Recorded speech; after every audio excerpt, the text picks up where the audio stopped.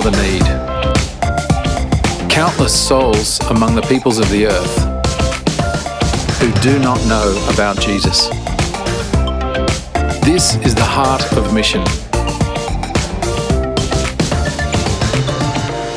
Missionaries, cross-cultural specialists, pastors, they can all help us answer this season's big question: what small role can I play in God's big world? Thank you for joining us. Grab a cuppa and strap in as we demystify, decode, and de-stress the great challenges of cross-cultural mission. Mark Peterson here, Director of CMS South Australia and Northern Territory. And my guest today is an engineer. Let's not hold that against him. In fact, I admit to having secret admiration for engineers. I know, it's a bit weird. I'm not sure if this is connected to my own almost opposite study choices years ago, focusing on the humanities and creative pursuits. Maybe deep down I feel engineering could have been my alternative path. Those of you who know me well will be gagging on your coffee right now in reaction to that. But one thing's for sure, I admire people who can build things. People who can calculate the necessary inputs to bring about the desired output. When you use these materials in this way, in this location, we can predict that the thing will be able to cope with this or that, but not that.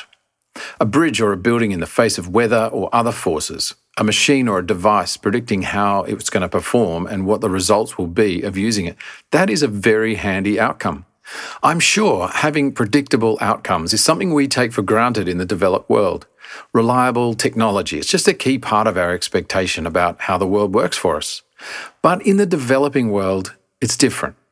There is a big need for people with engineering skills. And today we meet M, an engineer who, together with his wife Kay and their kids, is in South Asia working on various water projects. Now, I do admit to taking fresh water supply for granted and also effective sewage systems. I genuinely find it hard to imagine what life would be like without those. But in the part of the world where M and his family are serving, these are real, tangible needs. But there is something I find curious about a person who is both a missionary and an engineer. If, as an engineer, he's looking for predictable, calculable outputs, how does he go about being a witness for Jesus? Are there predictable, calculable outputs that relate to the inputs of Christian ministry? You know, if I do this and I don't do that, will I see this successful output? Will my skills be useful? Will my witness lead people to Jesus? If you head to a different continent with your family and your skills, can you calculate with any certainty what's going to happen? Well, look, I think we know the answer. And these guys have faced real challenges. You'll hear M telling us about collapsing to the floor in tears in the midst of a conversation. What happened there? When we uproot our lives for Christ in a context we simply cannot control, what happens? I learned so much from hearing M share about his journey to mission and this first tour. Let's meet him.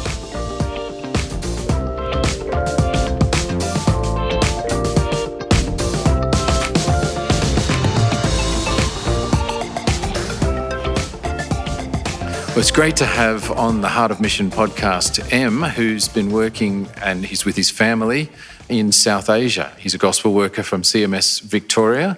He's been there for 3 years. They've been learning language and also getting into a ministry context. They're back on home assignment at the moment. I had the chance to catch up with M, and it's just great to meet you, M, and thank you so much for joining us on the podcast. Thanks, it's great to join you. Now, you headed over to South Asia, now it's about 3 years ago, and I guess there's a bit of a history before this. You'd actually been there, I think, 10 years earlier. Tell us what it was that took you to this country in South Asia. So I suppose my backstory is I'm a civil environmental engineer, and after I finished my undergrad studies, I was thinking, I want to have a gap year. But I wanted to use my gap year as an opportunity to explore mission, and particularly explore using water and sanitation in development. And so at that time, I said to a local mission organisation in Melbourne, and I said, can you place me somewhere for a year? And they said, we've got a project in Africa, Latin America or Asia. And as a university student, my mind straight away went to, well, which is going to be cheapest? So I went to Asia. And yeah, that was 13 years ago now. And in that year, God really put on my heart a love for Muslims and a desire to see the gospel in Asia. And so along comes your now wife. You start dating, and I guess there's the question, could this work for you guys to go overseas? Were you a bit worried about whether she might be on board with this? What did you do? Yeah, so obviously when we started dating, thinking about life overseas, mission, often came up. I was fortunate in that my wife, she grew up as a missionary kid in West Africa. And so when she then came and visited South Asia with me, it actually felt quite familiar. And so within a 3-week period of time of visiting South Asia, this is now 6 years ago, it very quickly became apparent that, we could comfortably live in that context, and had a real sense that that was where God was leading us to give the next chunk of years. Okay, so winding forward, you found yourself on location with your wife and you spent 18 months learning the language and starting to work out what the project would be. And the original project was really focusing in the area of safe drinking water. Tell us about that and how that went. Yeah, so after an initial period of 18 months, as you just said, of focusing on language and culture learning, and in that window of time, we also welcomed our second son into the world, into our family, and that was obviously a delight. And then I started in the project office. So this is a project which aims to provide safe drinking water in rural villages around our town. So we don't live in the capital city. We live about 8 hours from the capital city, a town of about 400,000 people. And in the surrounding villages, there are just thousands and thousands of people who still don't have access to safe drinking water. So that was what our project was doing. And as I joined, I was really excited because part of this project, there were about 6 local believers who'd come to faith in Jesus from a Muslim background. And so as I was joining the office, I was thinking, yes, these are going to be our people. This is where I'll form some really close relationships. But actually, that's not quite how it played out. Okay, so about 6 months into this, I think you were feeling that your reception there actually hadn't been what you'd been expecting. And another cross-cultural worker from a different context asked you how you were going, and what happened after he asked you that question? Yeah, so they asked me how I was going, and actually my response was just to break down in tears. Right. My legs went out from under me, and I just found myself sitting on the floor of our flat, just sobbing because the office had been so hard. So what was making it so hard? Where'd that come from? So it was a combination of expecting to be welcomed more warmly and feeling a very cold reception, which felt so strange in contrast to the welcome that we'd got from so many of our Muslim neighbours and other Muslim friends that we'd made. And so there was real confusion there as why is there this cold reception? And additionally, there had been a lack of clarity around roles. And so there were some days when I would feel completely superfluous in the office. It was a good project, but it was running really well without foreign involvement. And so all of a sudden I was there, but I was also feeling that I wasn't needed. And so, there were definitely days when I'd get to the end of my time in the office and I'd feel that the best contribution I'd made that day was suggesting that they turn the printer off and on again. So this other cross-cultural worker then decides to begin praying for you for opportunities. What happened next? Yeah, so there were 2 things. One, they prayed specifically for opportunities to eat together. And then a few weeks after that, the leader of the project said, we're going to have a team meeting and we're all going to eat together. And this was the first time that we'd all eaten together. So straight away you see an answer to prayer there. And also with time, I got the sense of God just prompting me to say, well, go to the project leader. He's a wise, mature believer from a Muslim background. He's suffered much for the gospel. Go to him and just ask if you can just pray. Ask if you can read the Bible and pray together once a week outside of office hours and just see where that goes. Yeah, and what was the response? Yeah, so God was really kind. This man the project leader, he agreed to pray. And so we started praying together for an hour each week in and week out, for the next 8 months until we came home on home assignment. And by the end of those 8 months of praying together, he said to me, actually, when you first arrived in our town, I didn't want you here. I just thought, oh, here's another foreigner who's going to complicate things and make things harder for us. But he went on and said, but now I can see that God has given me a real brother in Christ in you, and I am so glad that God has brought your family to our town.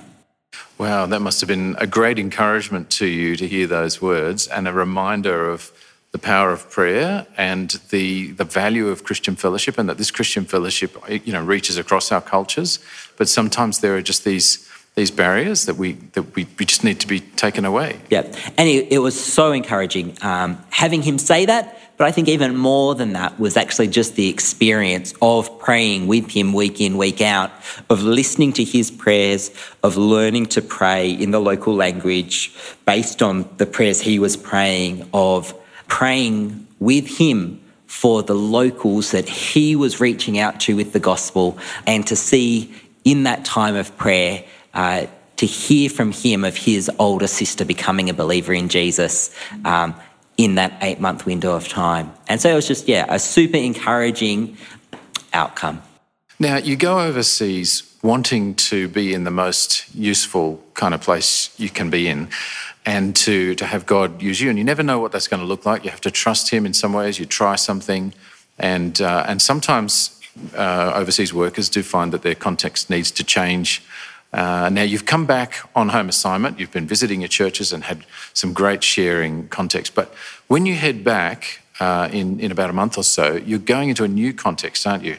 You were working in safe drinking water context. It's a little bit different. Tell us about the project work that you're going to be doing. Yeah, so I'm going to be returning and joining a urban sanitation project. As I said before, our town is 400,000 people and we don't have a sewer system. It's all dependent on septic systems. And a lot of those septic systems aren't properly connected, aren't properly maintained. And so the outcome of that is that you get just raw sewage in the stormwater drains, being discharged straight into rivers, making some real public health issues. And so I've been invited by a secular organisation to join their team as they work in close collaboration with the local government to address urban sanitation challenges. Now, you've got a bit of a history in this sanitation kind of area. This fits quite well your background and so on. But you've also got a bit of a theological picture on the whole question of sewage. Yeah.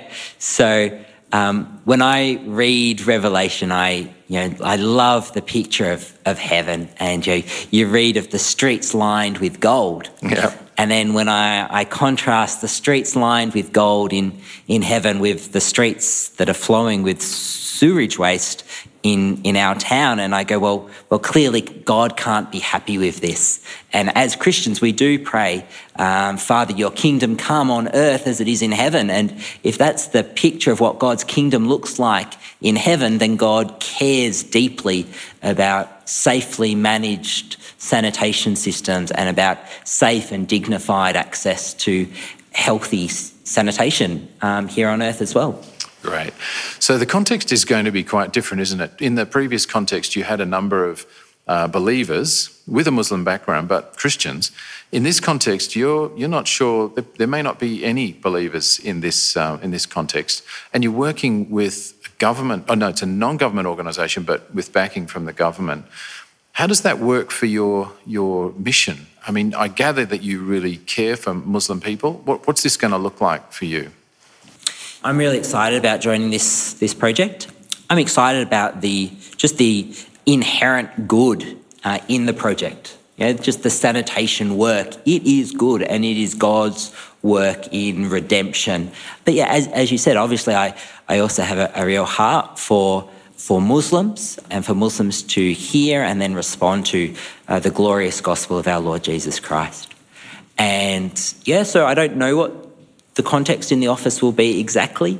It will be heavily Muslim. Most of my colleagues will be Muslim.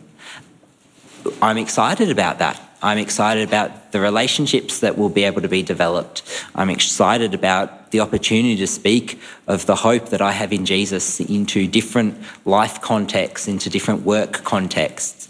And obviously, ultimately, we are praying that God will be at work by his Spirit to open people's hearts and minds to believe and to have faith and to respond to the gospel of Jesus. Now, you've said that it's just rolled off your tongue like that, but that is a really big prayer, isn't it? Because for this people, and probably for a lot of different parts of the world, everyone in the culture is Muslim. It's your culture, it's your life, it's your family. Changing, to believe in Jesus would be a massive thing. And so therefore, your prayer that there might be breakthroughs by the Holy Spirit, that people might come to know Jesus, is a big thing. How are you feeling about that? And, what if it takes a long time, and how are you going to go about this? How are you going to approach it? Yeah, so we know that it does take a long time. We know that there have been cross-cultural workers working in our town for decades. We know that the little community of believers from a Muslim background continues to be very fragile, to struggle. Yeah, so we know that it is a long, hard work. But we also know that God is good, and we have great encouragement by the believers who are there. God has worked a miracle in that there are believers there. God has worked a miracle in that there are believers in neighbouring towns as well. So we're super encouraged by what God has done, and we seek to be patient because God works in his timing, which is always the right timing, just not always the timing that we want. So we're excited about what God has done. I'm prayerful and hopeful but realistic about what God might continue to do, and just incredibly honoured and humbled to walk alongside the believers who are there. These are people who have endured much for the gospel, and it is so humbling hearing their stories, so humbling that they choose to trust us with their stories, to trust us with their prayer points. It's a gift. It's such a good thing. I'm so encouraged by your story, and in some ways you've kind of put yourself in a place where there's almost no Christian fellowship. That must be a challenging thing to, and I gather there aren't lots of Christians that you can fellowship with in what we sort of know as going to church on Sunday and that kind of stuff. But I do love the fact that you are there right in the midst of these people who need to hear the message of Christ, and yet the numbers to kind of be with you and support you locally are really quite small. I guess you're really going to have to depend on the support of prayer from people back here in Australia. And how are you feeling about all that? Yeah, I mean, we definitely do depend very heavily on the prayer of Australians and people all around the world. And if you asked me what was the thing that you learned in your first term, I would say it is the faithfulness of God in hearing and responding to prayers. And we joke that we could fill an entire session at Summer Under the Sun just reading out answered prayers from the last 3 years. And so that encourages us as we move ahead and as we return to Asia, excited by the fact that God's people will be praying and that God will be hearing those. I love the fact that Paul, he writes and he says, join me in this struggle through your prayers. It isn't easy, but the prayers of the saints is an integral part of the work that God is doing. And we're again, just so humbled. We meet people at Link churches and they'll come up to us and be like, Tuesday, your day is Tuesday. Okay. I pray for you every Tuesday. And that is so humbling. Yeah. Just remember it every Tuesday. The prayers are going. Yeah. And now your wife Kay has had some opportunities in amongst in the place where you live as well. So it's not just about the work context, it's also the living context. Tell us about that.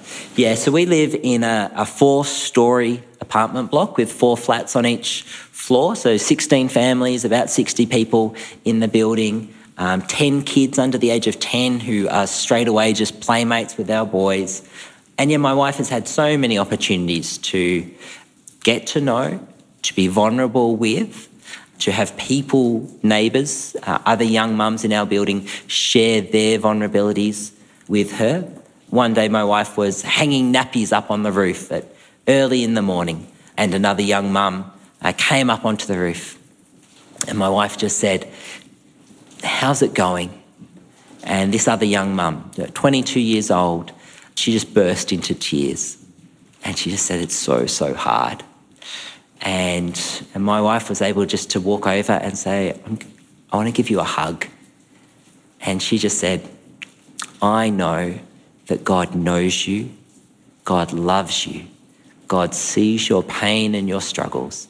And can I pray for you in Jesus' name that you might know the love and the peace of God?" And what did this other mum say when she offered to pray in Jesus' name? Yeah, they say yes all the time.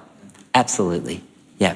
That's so encouraging. I mean, I guess taking your family over is part of the challenge, isn't it? And you've already described the need for sewage works. I mean, that must make life practically quite different from what it's like here in Australia.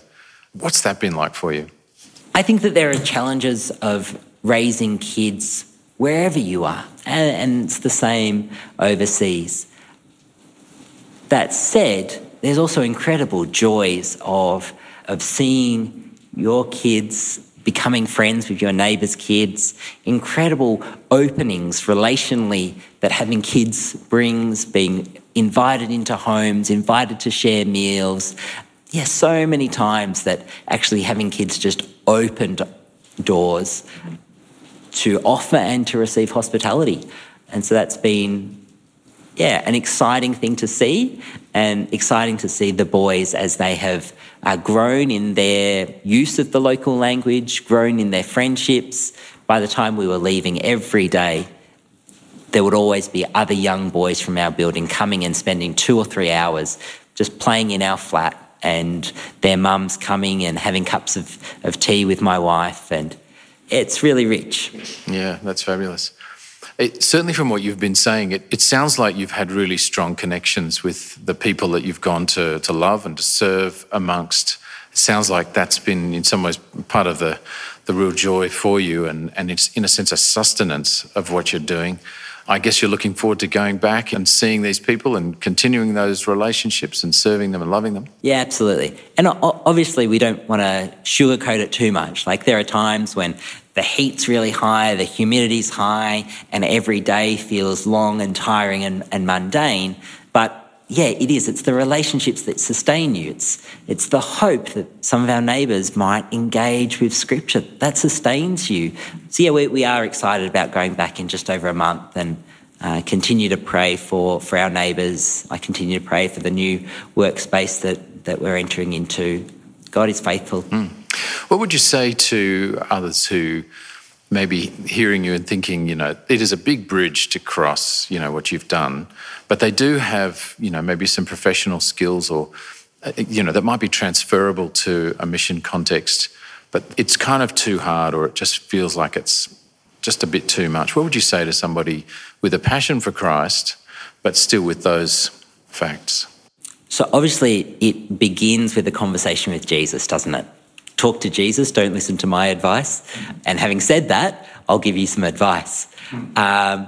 Look, if they're young people, I would say, university students, young professionals, be willing to take 3 months, 6 months, a year, have a gap year, but don't just travel.